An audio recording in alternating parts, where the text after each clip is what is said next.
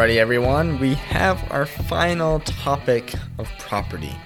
And I apologize, my mouth is getting pretty tired from all this talking. I think I've been talking for nearly an hour straight by this point, which is getting pretty tiring, surprising or not. I'm getting a little out of it. So ultimately, we're talking about takings in this final episode, and we're going to be focusing on regulatory takings. There are two main types of takings, physical takings and regulatory takings. Physical takings are pretty straightforward, so we're not going to be focusing very much on that because physical takings are, the government steps in, physically takes the property, saying, we are going to take your home, or we are going to take your land for this reason. So, physical takings, pretty straightforward. So we're going to be focusing on regulatory takings. Well, what is this? Well, a regulatory taking is when government passes a law, passes an ordinance, or a regulation that ultimately impacts how a property owner is using their home to the extent to where, we'll be applying certain tests to where they're no longer allowed to use it in a certain way enough to say that, hey, this is effectively a taking. It's the functional equivalent, so to speak. So that's really going to be what a regulatory taking is, and we'll get more into the standards. So traditionally, the standard was that lawsuits against the government for regulatory takings, those just weren't permitted. The Supreme Court said that as long as the regulation had a valid police purpose, then no taking had occurred. So this is the eminent domain test where if there is a valid police purpose, rational basis, there's no taking. But with the passage of time, for regulatory taking, I should say, with the passage of time, regulatory takings were permitted. So acts and regulation that moved to significantly limit the use of property without any just compensation were deemed unconstitutional. And we have two cases that really begin to introduce this. Mugler, I won't get into the details. I believe this was, I can't remember the details on Mugler actually. But, yes I do. The state limited manufacturing of alcohol, and ultimately it put Mugler out of business, and his property had very little value because of this. And then we have Hadacek, where the state prohibited the manufacture of bricks within city limits. Both of these cases, interestingly enough, even though I just said regulatory takings did start to allow, these were not cases of takings. And the reason for that is because the purpose of the legislation was to mitigate innoxious use or nuisance. So, what our big takeaway from these two cases is regulatory takings could be allowed, but if the regulation was used to limit innoxious use or a nuisance, then no taking had occurred. And this leads us right into Pennsylvania Coal Co. versus Mahone. I'll say Mahone. Mahone? Something like that. I'll say Mahone. Mahone lived over a mine. Pennsylvania Coal Co. wanted to mine. Pennsylvania Coal Co. had rights to coal underneath the property of Mahone. And ultimately, Mahone didn't want them to mine underneath them. And a statute was passed that prevented mines, coal companies, from mining certain parts of the ground. And so Pennsylvania Coal Co. is suing, it might have been the other way around, saying any limitation based off of the statute limits the use of our rights, and ultimately this regulation would be considered a taking. Property may be regulated to an extent, but when the regulation goes too far, then it will be considered a taking requiring just compensation. And that was the big takeaway from this case. But the question still remains of when has the regulation gone too far? In this case, the court considered three things. They talked about the diminution of value. This is going to be the decrease of value. Was it significant? Like the actual cost of the property. They're going to be focusing on any public interest and whether the regulation was to minimize a public nuisance or whether there is a reciprocity of advantage. And this is going to be where the court considers the burdens on the property owner and whether it's offset by the burdens of the regulation. I believe in this case a taking had occurred. The regulation went too far. And a big reason for that was because Pennsylvania Coal Co. did have rights here that they had bargained for with Mahone. And so ultimately, the regulation did go too far and a taking had occurred. Now, that is not the test that we currently apply, those three steps, but now we were introduced to the central standard. And this is based off of Penn Central Transportation Co. versus the City of New York.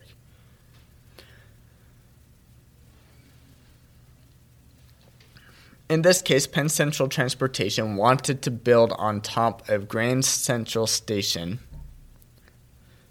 in the City of New York.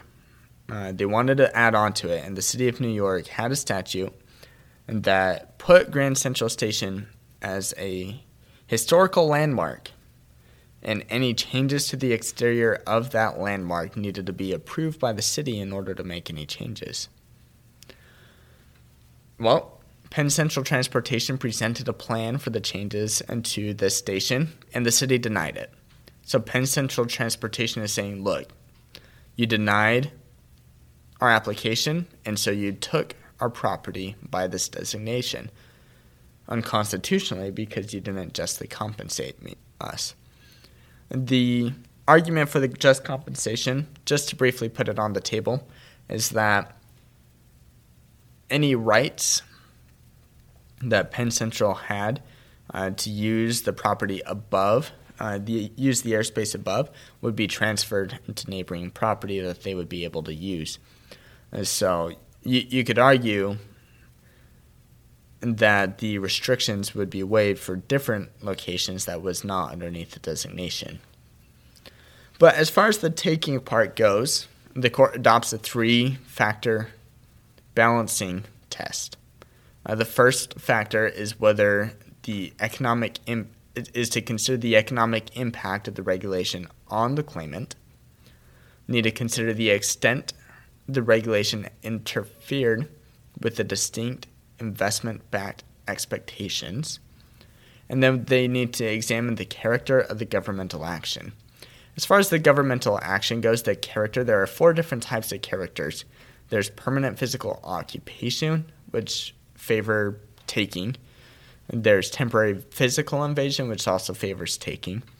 There's if the nature is to use for widespread benefits, this is less likely to be a taking. And then if it's to limit widespread harm, then there is no taking at all.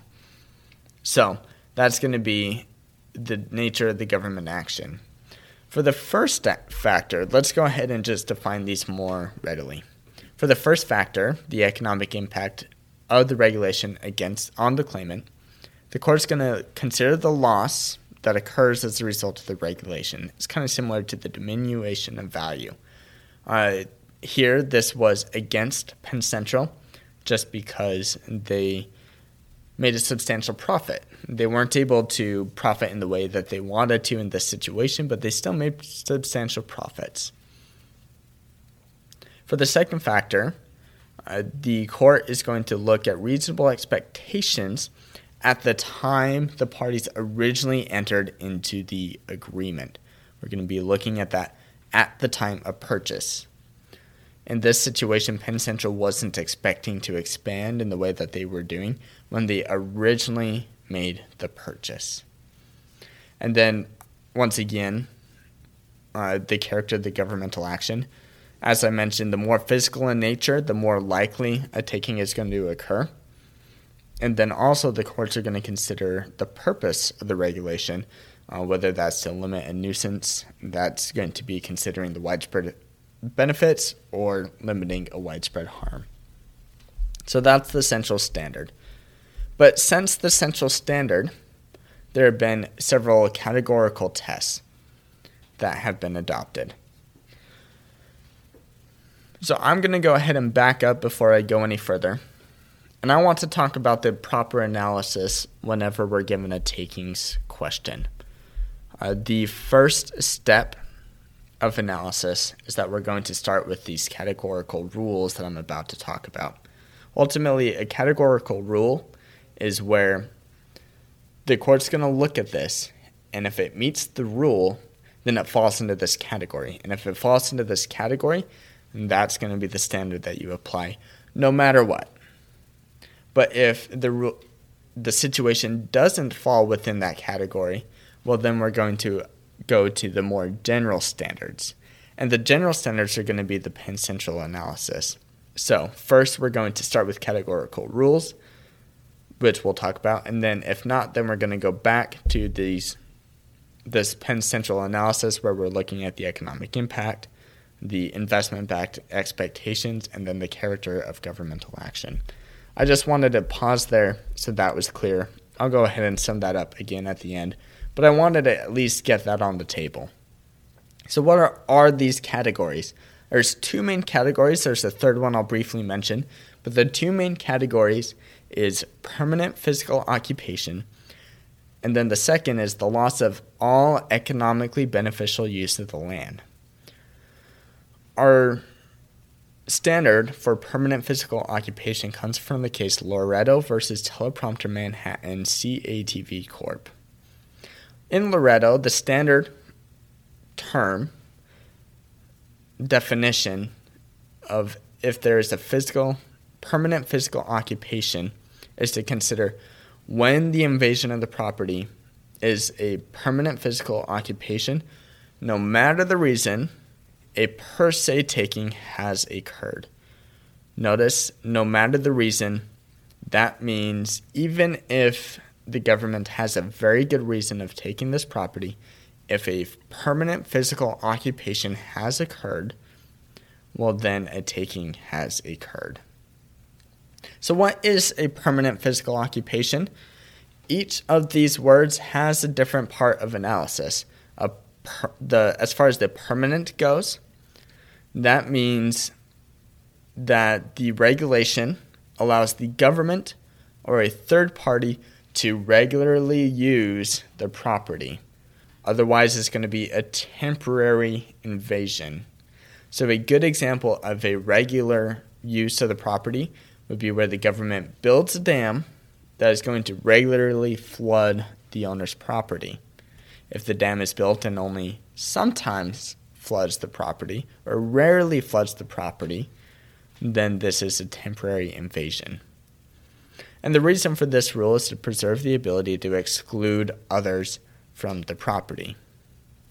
So what about the physical aspect? Well, obviously this needs to be a physical intrusion. This can't be something that simulates intrusion. In Loretto, it was a physical intrusion. Wires are a very physical thing. And then occupation is obviously being present. Now, the question here, though, is the third-party question. What about regulations that don't have a third party? And what I mean by that is, what if a regulation requires landlords to install smoke detectors or mailboxes onto the property, instead of having a third party install smoke detectors or mailboxes? These are not takings according to Loretto, because landowners still have the ability to choose where those smoke detectors or where those mailboxes are going to be placed on their property. So that's permanent physical occupation. Once again, the standard is when an invasion of property is a permanent physical occupation, no matter the reason, a per se, that means as a matter of law, a per se taking has occurred. Now, the second category is loss of all economically beneficial use of the land. I do want to note the importance of the word all there. This needs to be 100% loss. So what's the standard? Well, in Lucas versus South Carolina Coastal Council, it says a regulation that results in the loss of all economically beneficial use of the land is a taking. But there is an exception to this rule. The exception is if the economic beneficial use of the land was unlawful before the regulation occurred. So a good example of this would be the nuisance doctrine. Then the new regulation is not a taking. And these laws must be enacted before the landowner actually took title of the property. So this is kind of going back to Miegler and Hadacek that we had mentioned right at the very beginning. A nuisance, if there's a loss of all economically beneficial use of the land, but that land was a nuisance beforehand, well, then there is no taking. Otherwise, a taking has occurred. Let's talk about the economic value. This is going to be the market value. If the market value goes from $100,000 to zero, then that is a loss of land. But people can use land for other things, and so it's a matter of, is there a beneficial or productive use other than just the price of the land? And if the answer to that is no, then all economically beneficial use of the land has expired.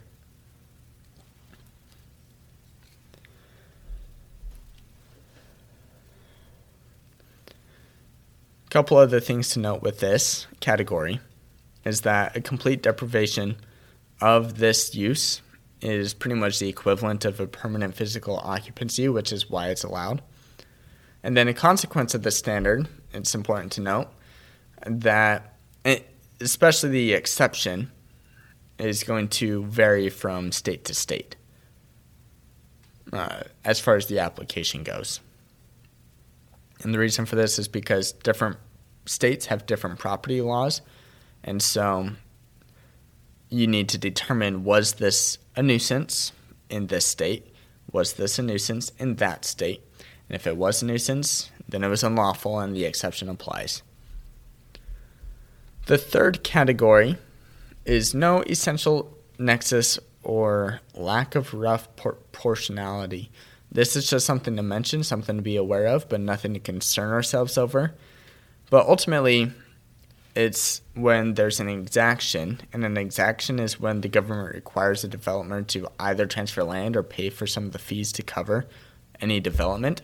And it uses that as kind of like a quid pro quo to say, if you allow us to use this land in this way, then we give you approval for development.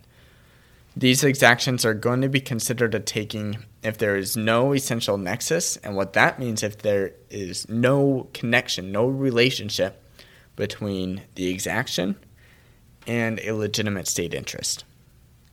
Or if the exaction is not roughly proportional to the impact of the project. So I did mention the essential nexus. What that is, it's going to be that relationship between those two. That's outlined in a case called Nolan versus California Coastal Commissions. As for the roughly proportional impact, this element is going to be outlined in Dolan versus City of Tigard, I believe is what it's called. But this roughly proportional definition just means what is given up by the developer. The benefit given to the city needs to be proportional to what the developer would have given up. Minimal use by the city is not proportional if it's a huge cost on the developer. And then one last thing to mention is that it's possible, potentially, that there are judicial takings. This is when the judicial branch, by a court ruling, is going to interfere with the law in such a way that a homeowner is going to not be able to use their property in a certain way. this is unsettled. The courts have hinted that a judicial taking may occur, but ultimately that has not been the case. Okay, so let's run through our analysis one last time just to work through the history and work through the application of how it may be used. What's our analysis going to be? Well, first and foremost, we're going to start with the categories. And the categories are important because if it falls in the category, hard stop, no need to do any further analysis. So our two main categories that we're going to examine is the permanent physical occupation. And if there is a permanent physical occupation, hard stop, a taking has occurred. As for the loss, the second category is the loss of all economically beneficial use of the land. Now, if there is a loss of all economically beneficial use of the land, hard stop, taking has occurred unless if that use was unlawful to begin with, and that goes back to nuisance, no longer allowed. Taking has not occurred in that situation. But it is important to realize, even if no taking occurs underneath the categorical rules, a taking could still have occurred underneath the Penn Central analysis. So we need to apply the Penn Central analysis, which has this 3-factor rules that we use to determine the outcome of a case. The first factor is the economic impact on the claimant from the regulation. Second, we're going to see how much the regulation interferes with investment-backed expectations at the time of purchase. And then we're going to be focusing on the character of the governmental action. If a couple of those weigh really high and the other really low, we don't know if Penn Central is going to apply. If all three weighs really high, and then a taking has occurred. If all three of those weigh really low, then a taking has not occurred. So that's really our analysis. Start with categories. If not, move to Penn Central analysis to determine whether or not a taking has occurred that requires just compensation. And that's takings. That's our final part of property. My mouth is tired. I need a break. I will see you all later. Bye. Thank you for listening to this episode of The Law Schoolers. Before I let you go, there are 4 things I want to say. The first thing is if you enjoyed these episodes and if you enjoyed the website, I would invite you to go and join Law Schoolers Pro. And you can do that by going to lawschoolers.com/join. It's a way for you to support us, but there's also a lot of features there that I think you will enjoy. Second thing is that nearly all of our episodes are unedited. The only ones that aren't are pre-law materials, and the reason for that is so you can actually see the legal material in its raw form as I'm learning it as well. The third thing is that the information contained in these episodes are specifically only for educational purposes. They're not to be used as legal advice, and with that, the fourth thing is if it is used as legal advice, we are not liable. That is, Law Schoolers is not liable for any legal outcomes. Thank you again for enjoying the show. Have a good one.